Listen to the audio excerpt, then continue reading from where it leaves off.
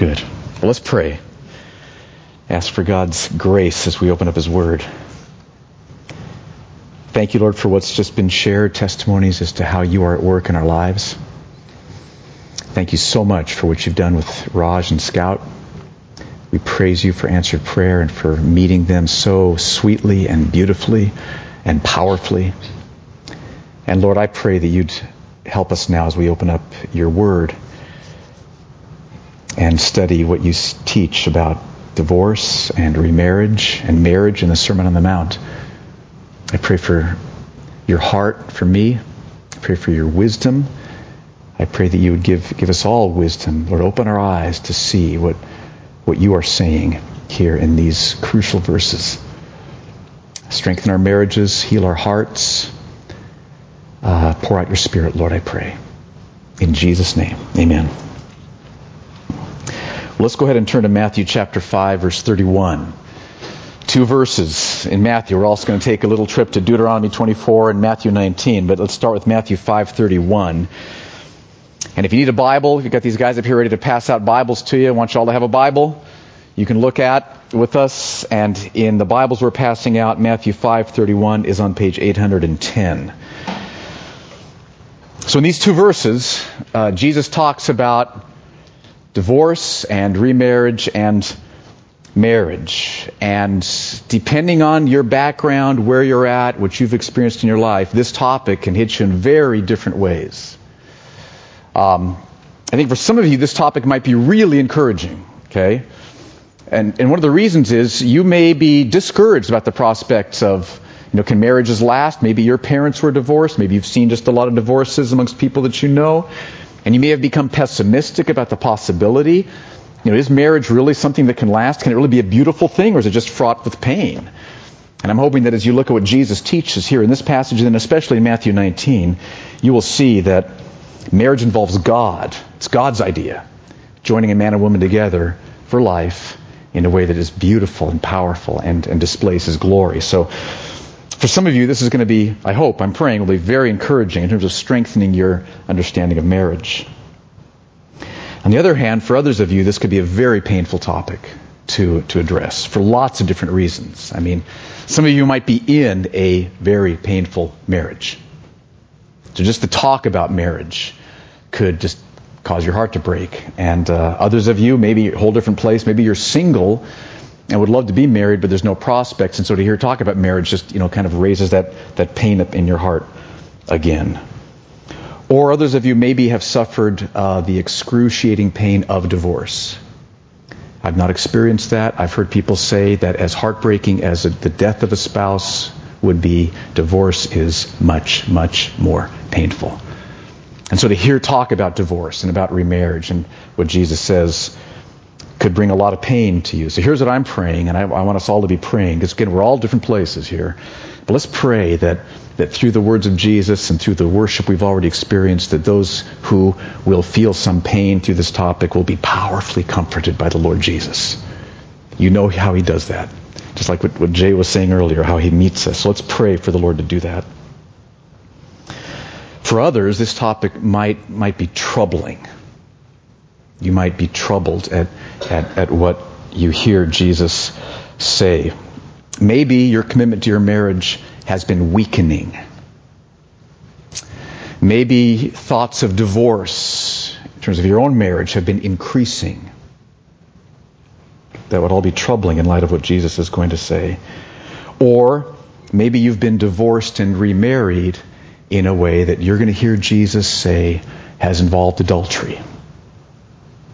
Bam. Whoa. So just from the very beginning, here's the framework. If that's you, we love you. Glad you're here. We are all sinners at the foot of the cross.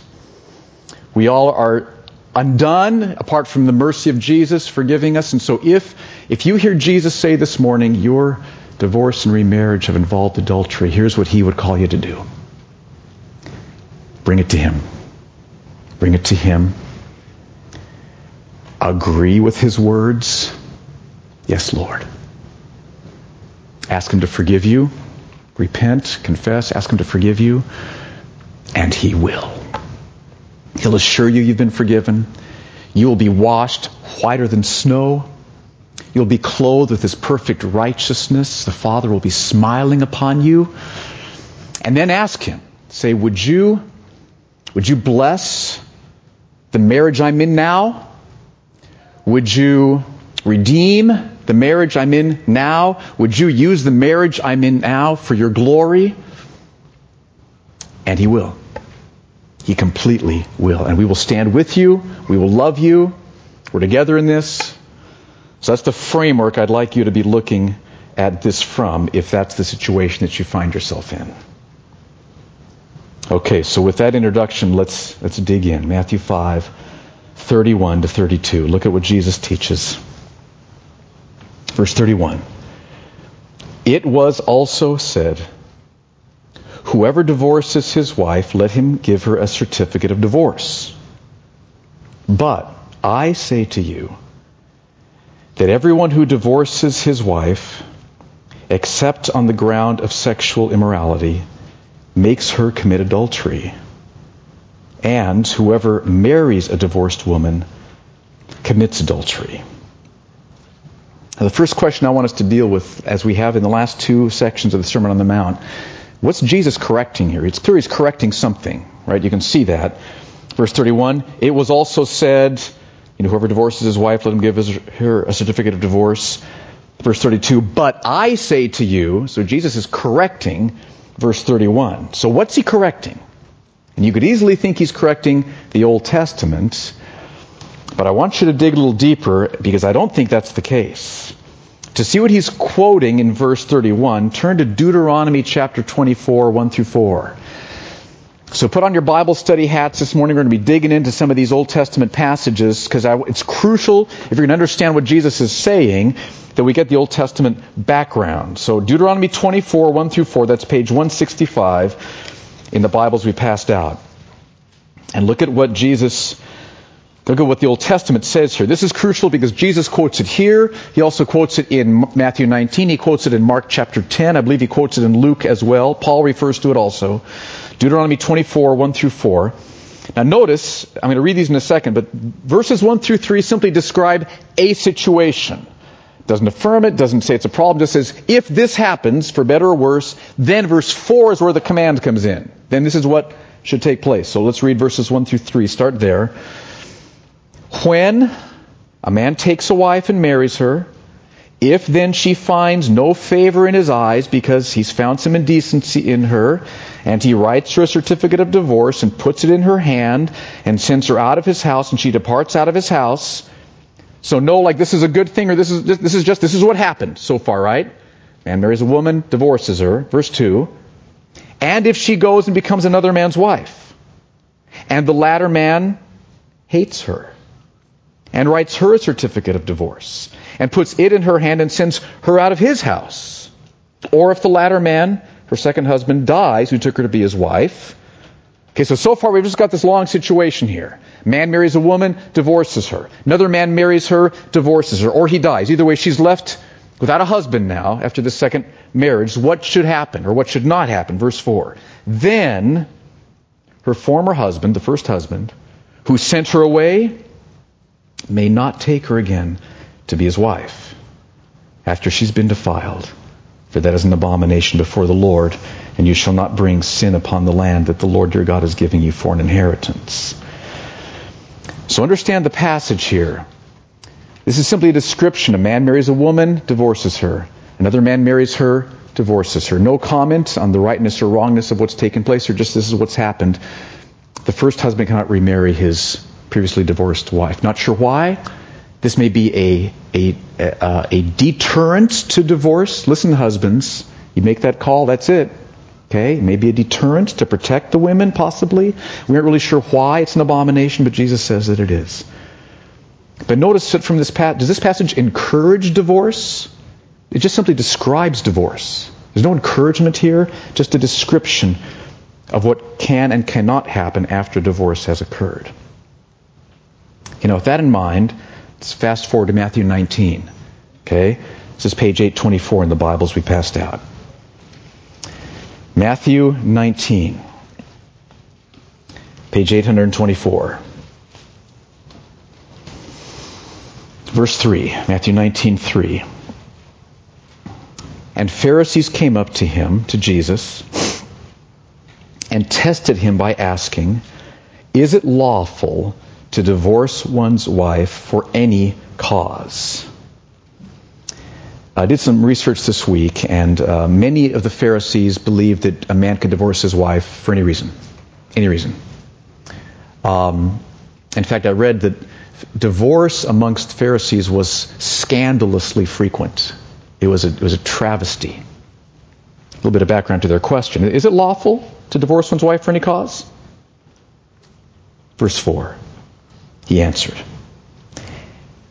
I love how Jesus does this to the Pharisees who are supposed to be steeped in the Scriptures. He says, have you not read that he who created them from the beginning made them male and female, and said, therefore a man shall leave his father and his mother and hold fast to his wife, and the two shall become one flesh? Now there Jesus quotes from Genesis chapter 2, verse 24. One of the conclusions to the whole creation story, description of marriage. Therefore a man shall leave his father and his mother and hold fast to his wife, and the two shall become one flesh. And then Jesus brings his application out of that, verse 6. So, he says, they are no longer two, but one flesh. And he looks the Pharisees in the eyes. What, therefore, God has joined together, let not man separate. Okay? God has joined man and woman together. So marriage is not just between two parties who can decide to commit or not to commit at their own discretion. Marriage involves God joining a man and a woman together. And what God has joined together, let not man separate. Verse 7. They're not satisfied. They said to him, and now they referred back to Deuteronomy 24. Why then, the Pharisees say to Jesus, why then did Moses command one to give a certificate of divorce and send her away? Did Moses command that in Deuteronomy 24, 1 through 4? No. He just describes if a man does this, then he does this, and then a man does this, and this. No command. So this is a clear example here of how the Pharisees distorted the Old Testament. You can see that even more clearly. Look at what Jesus says in verse 8. So back to verse 7. They said, why then did Moses command one to give a certificate of divorce and to send her away? Verse 8, Jesus said to them, because of your hardness of heart, Moses allowed, not commanded, allowed you to divorce your wives. But from the beginning it was not so. But I say to you, whoever divorces his wife, except for sexual immorality, and marries another, commits adultery. Now, the Old Testament did allow for divorce. It gave civil laws to adjudicate, to manage how divorce should be done in a way that would protect the parties.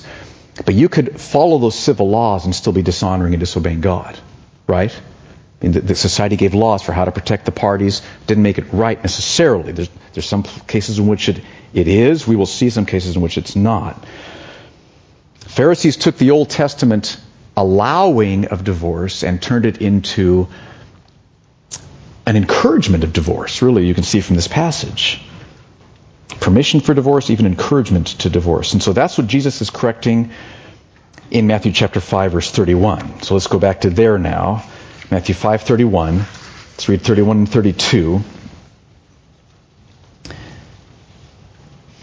Matthew 5:31. It was also said, and so here he is referring to the way that they've distorted Deuteronomy 24. It was also said, whoever divorces his wife, let him give her a certificate of divorce. That's not what Deuteronomy 24 said. He's not quoting Deuteronomy 24 here. He's referring to their distortion, which encouraged divorce. Verse 32, but I say to you that everyone who divorces his wife, except on the ground of sexual immorality, makes her commit adultery. And whoever marries a divorced woman commits adultery. Okay, so what is Jesus correcting here? He's not correcting the Old Testament. The Old Testament was right. In fact, he refers to the Old Testament in Matthew 19. He's correcting the Pharisees' distortion of the Old Testament. Okay? you want to raise questions about that if we have time later, you can. But now given that then, so what is Jesus saying here then about divorce and remarriage and marriage? What is he teaching here? And let me just mention, just to remind you that here in Matthew 5:31 and 32, these are Jesus' words. These are Jesus' words. This is not the words of, some organized religion that's getting all kind of legalistic about details. These are our Lord Jesus' words. This is not the words of the church, not the words of people. This is Jesus' words. Jesus who died on the cross so we can be freed. Jesus who loves us with an everlasting love. No one can be more merciful than Jesus. No one can be more gracious than Jesus.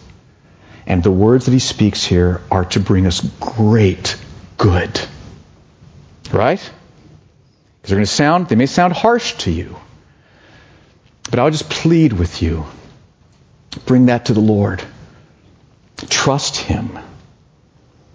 See, these are the very words of Jesus. This is where the rubber meets the road. Are we going to follow Jesus and what he really said, or are we just following kind of a reconstructed Jesus that fits us better, maybe?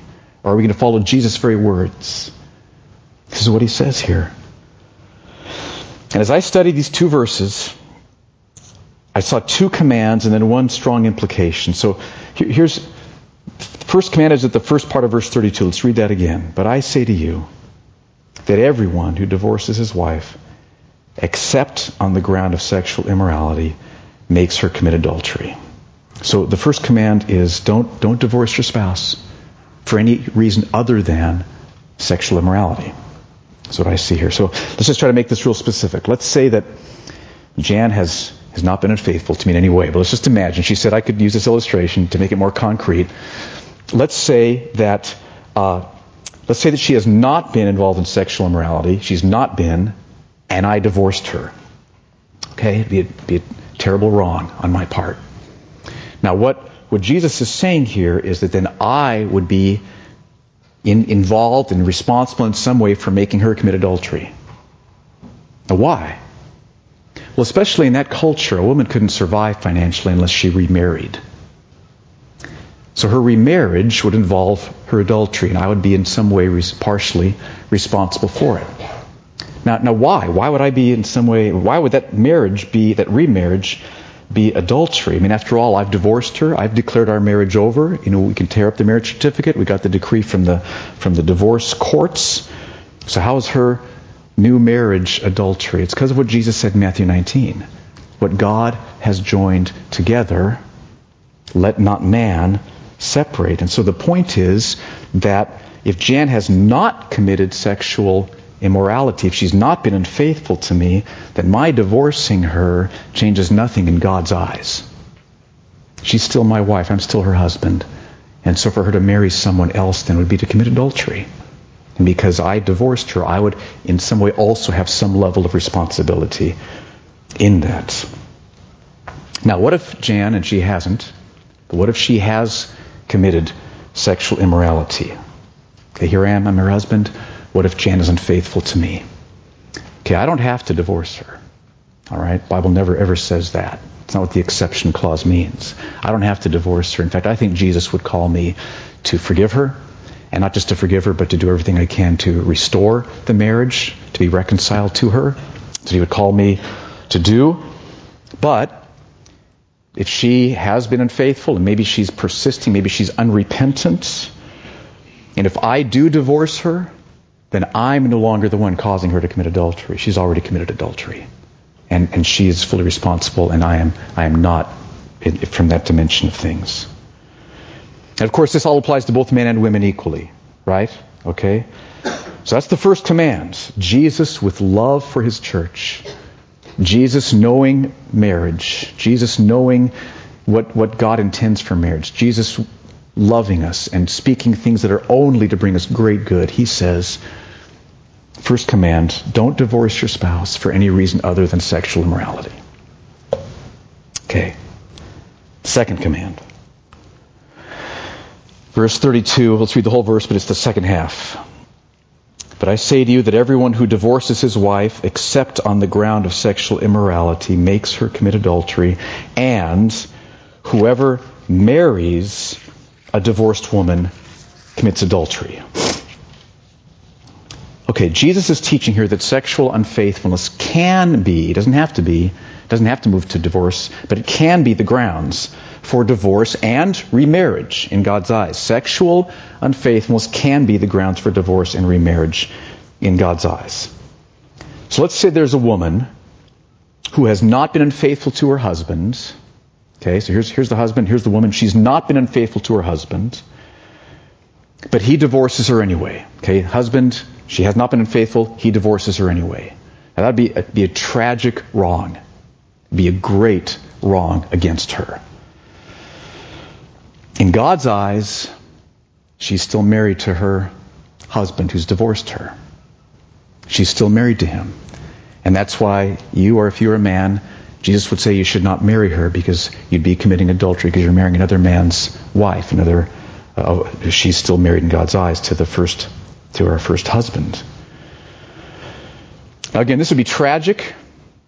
The woman who was divorced by her husband has suffered a grievous wrong from her husband. He has done a hateful, horrible thing to her. And either he will be punished for it in hell, or Jesus bled and suffered and died to pay for his sins if he repents. And so this woman, therefore, is in the very painful situation of marriage would be adulterous. And that can feel very unfair to us. I would imagine there's nobody here who would not feel pain about the woman's situation. We should feel pain about it. But here's the deal. Jesus says these words. No one loves this woman more than Jesus does. No one does. He died. He bled on the cross. And he would so meet her in this. Outpourings of his love, outpourings of his grace. He would give her strength. He would give her fullness. He would give her life. He would give her love. He would give her the honor of being able to display that he is her treasure as she continued in the path of faithfulness to what Jesus teaches here. He would take care of her. I know women that are in this situation. Some of you are in this situation. Okay? We honor you. You've been given a call to display Jesus' worth in a powerful way. Okay, now, what if this woman's husband, here's the man and here's the woman, what if he is sexually unfaithful? And he divorces her for that reason, or he's persistent and she divorces him for that reason. Then, that breaks the marriage covenant, Jesus teaches here. Okay, that breaks the marriage covenant. And so, you would be free to marry her and not be committing adultery. She'd be free to remarry. Okay, again, let me scenario. Here's the man.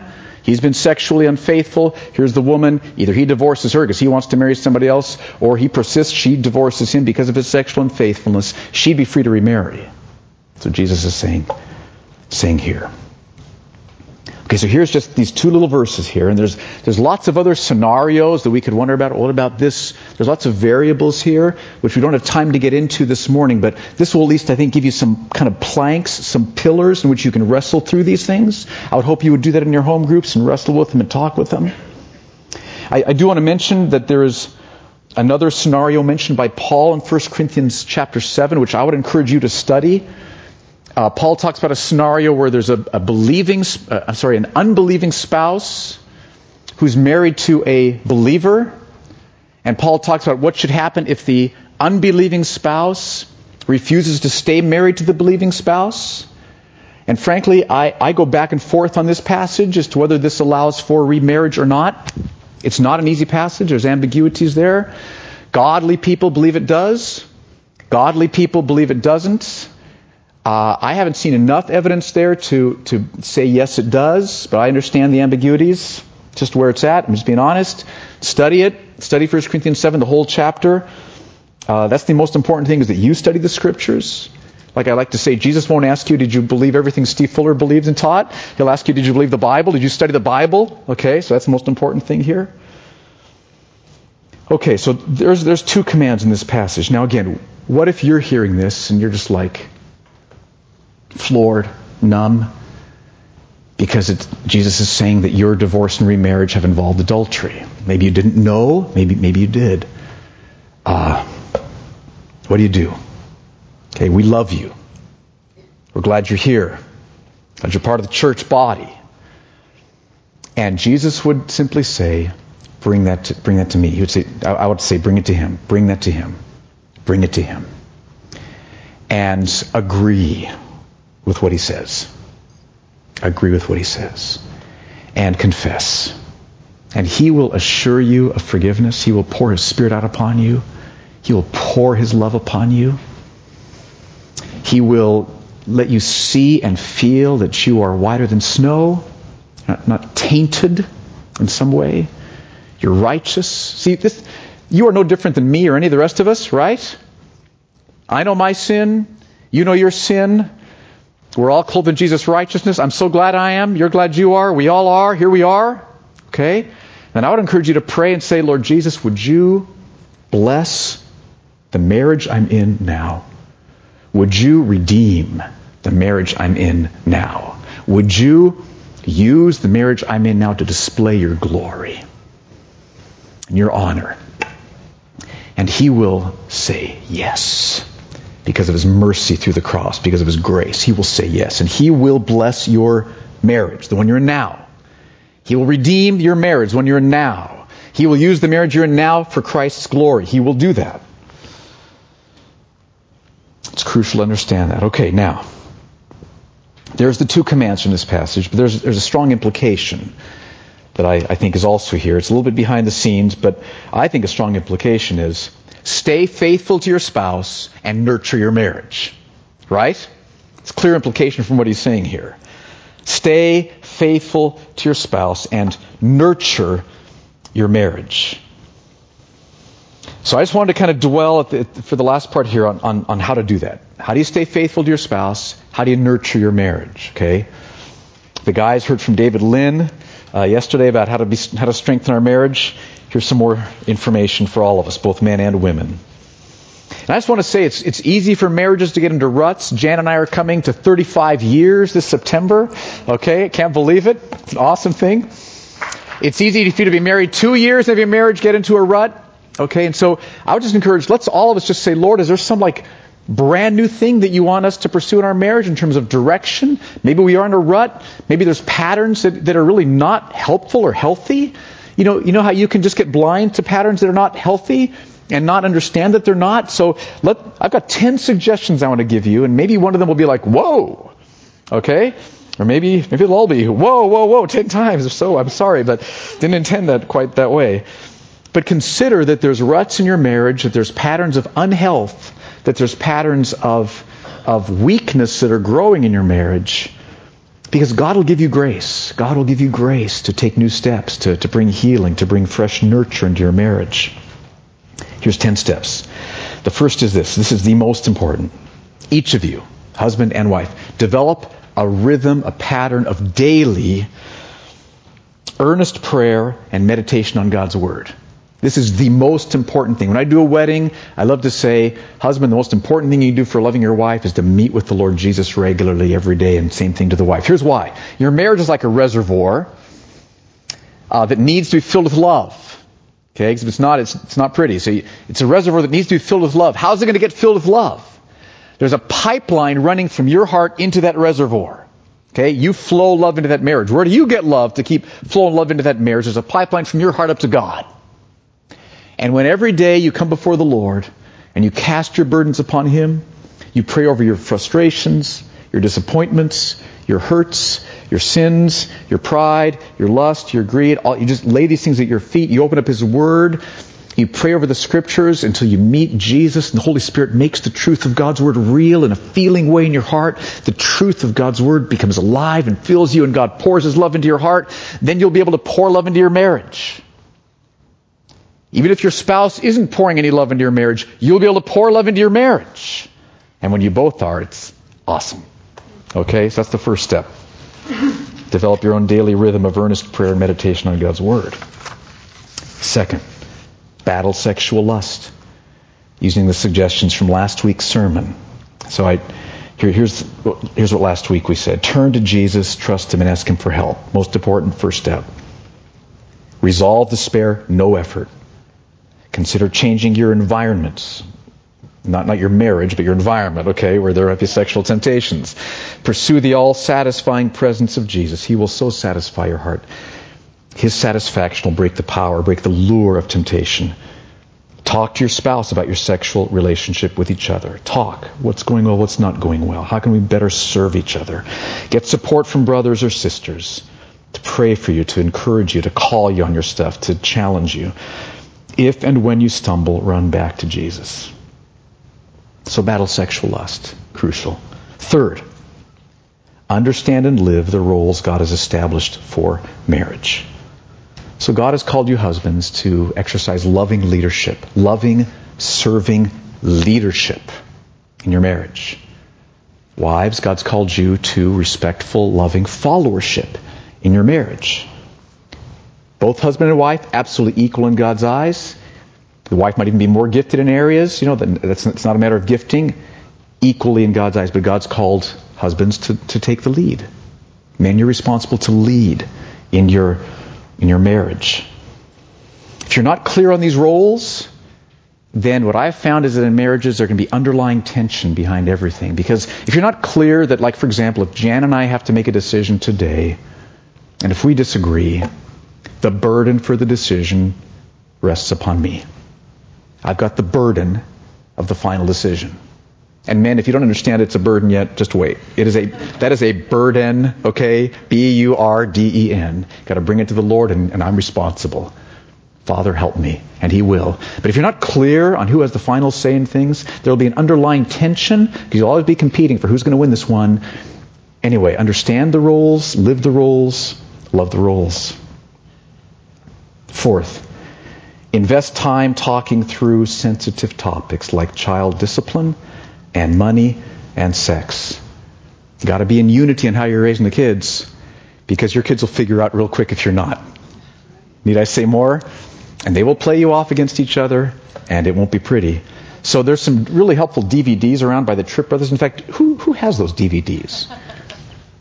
Somebody does. I mean, I'm not. Just let me know later. Okay, good. Thank you, Daniela. Okay, there's a couple other copies. We'd like this to be circulating more. We've kind of forgotten about them, so they're probably in somebody else's bookshelf. Check your bookshelf at home, okay? And let's get those back into circulation. Really helpful. Work through books on budgeting, and just kind of talk through all those issues. And like we said last week, talk humbly and graciously about your sexual relationship with each other, how you can serve each other better. So talk through all these and any other sensitive areas. How do you know that an area is sensitive? You know. Okay, it's causing pain. It's causing some level of disappointment. Fifth, be clear on the purpose for your marriage. What is the purpose for your marriage? To display the relationship between Christ and the church. It's one way, right? Ephesians chapter 5. To glorify Jesus by raising children in the Lord. To glorify Jesus by building His church, advancing the community, Christ-centered community, and to glorify Jesus by advancing the gospel, neighborhood, workplace, friends, other ways. It's really important that you be in agreement on your purpose together. If one of you thinks that the purpose of your marriage is to retire with a lavish retirement lifestyle, and the other thinks the purpose is to advance the gospel, you will have problems, okay? So sit down and just, hey, we ever talked about what our purpose is? Let's get that talk through. Think, pray, study, ponder, talk. What is our purpose? How's it going? Okay. Sixth, quickly take every hurt and bitterness to the cross. Every marriage in this room has hurts and bitternesses that come up. Okay? The fact that there's hurt and bitterness doesn't mean you married the wrong person, anything like that. You're married to a sinner. Your spouse is married to a sinner. Saved sinner, but there's still indwelling sin in us sinners, right? And hurt and bitterness is like a malignant tumor that will eat away at your love. Inexorably, relentlessly, unstoppingly will eat away at your love, and you will, over the years, your love for each other will diminish. It's not the other person's fault. It's that there's unresolved hurt and bitterness there. So this is so crucial. Take every hurt and bitterness to the Lord Jesus immediately. Quickly and immediately. Take everyone until He pours His love into your heart and heals your heart. Fills your heart. And then in that place of healing and filling, He will give you wisdom. Is this something you need to bring up with your spouse or not? It may be, it may not be. He'll make that clear in that place of healing and experiencing His love. Take them all to the cross. And then the seventh one flows from this sixth one.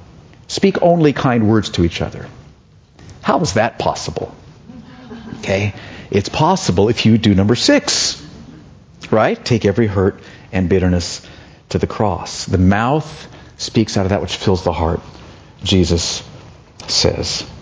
And if you're speaking something from impatience or something from anger, there's something you're not some promise of Jesus you're not trusting. There's some burden you're not resting in Him.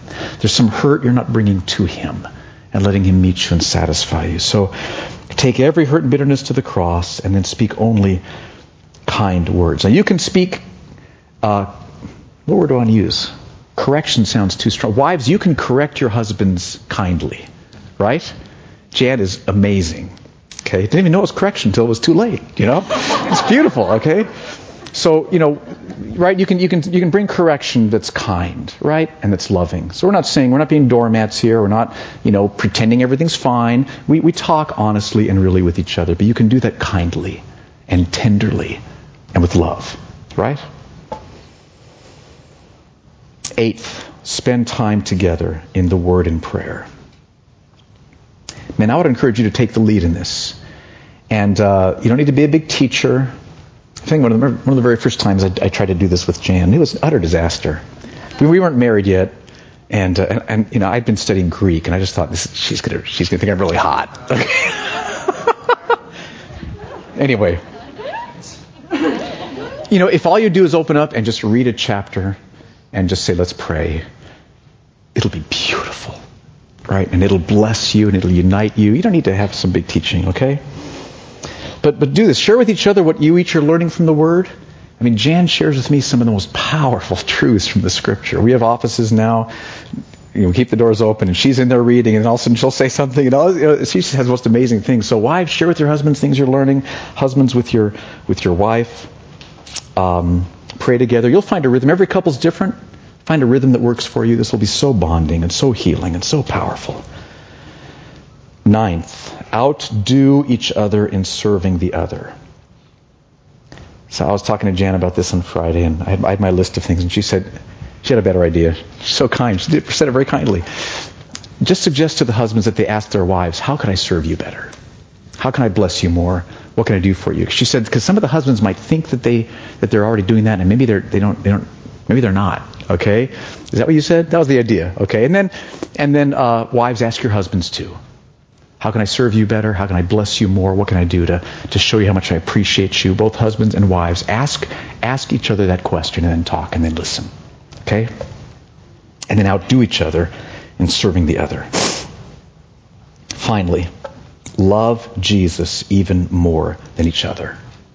Jesus says this, right? He who loves husband or wife more than me is not worthy of me. So Jesus says, love your wife more. Love Jesus more than your wife. Love Jesus more than your husband. Now why? Here's why. Your husband will never satisfy your heart, as wonderful as he is. Your wife will never satisfy your heart, as wonderful as she is. Jesus will satisfy your heart completely. And as he satisfies your heart in himself completely, then you will have overflow, constant overflow, no matter what's happening. Work, marriage, kids. As he satisfies your heart, you'll have constant overflow of love for your wife. And as you both come together with your hearts satisfied in him, and then you pour that love out upon each other, you'll have even extra joy in each other, and it'll be beautiful. So love Jesus more than you love each other. Okay? All right. We really don't have time for questions. We're trying to wrap up for the sake of the kids. So if you have questions, email me, or I hope you'll wrestle with these things in your home groups. How are we doing? Is that what Matthew 5:31-32 is saying? Let's talk about that, think about that together. But let's stand. I just want to pray for marriages in this room to close up this morning. Let's pray for the marriages that are here. And for people here who aren't married. Let me start there. Father, Lord, for those who are here in this room who are not married. Thank you for them. Thank you for your love for them, your plan for them. Your call for them is excellent. And we pray, Lord, I pray together. We pray together. Would you just even right now pour out even more of your grace upon them? Pour out even more of your nearness upon them. Pour even more of your love out upon them, I pray, Lord, for the glory of your name. Bless them, fill them, satisfy them.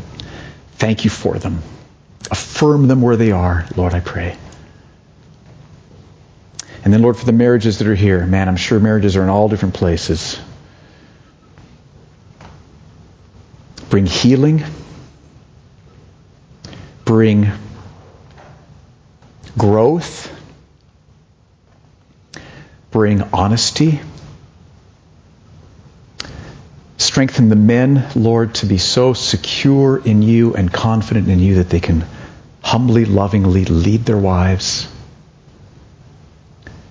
Help the women to be so secure, so loved in you that they can trust you to lead them through their husbands. Lord, I pray for rich times for each person here individually with you on their own in the word and prayer, that rhythm would grow in each of our lives so that we can then pour love to our spouses, to our kids, to people at work, whatever situation we're in. I pray that you would do something powerful in blessing husbands and wives as they come together to be in the word together and to pray together. I pray for conversations that need to take place. I pray for apologies that need to be expressed. I pray for forgiveness that needs to be given. Thank you that there's not a marriage here in this room that you can't heal and restore. So do that, we pray. In Jesus' name, amen. Amen.